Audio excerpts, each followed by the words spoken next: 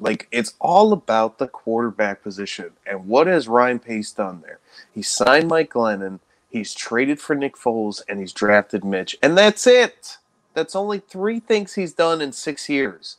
And if you ever want to be tied with those franchises that you ask help from, like the Giants, the Cardinals, or you want to be like the Steelers, you want to start being like some of these teams, you gotta get a quarterback. Look at the Final Four.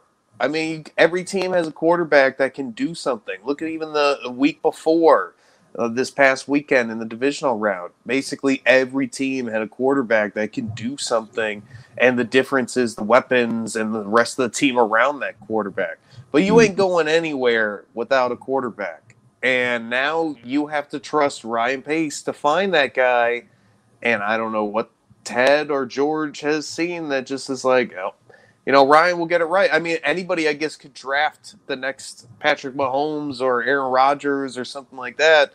He can get lucky and get the right guy and then maybe save his job or something like that. But I'm just a little bit tired of the Bears' old lucky GM strategy rather than having a good GM strategy.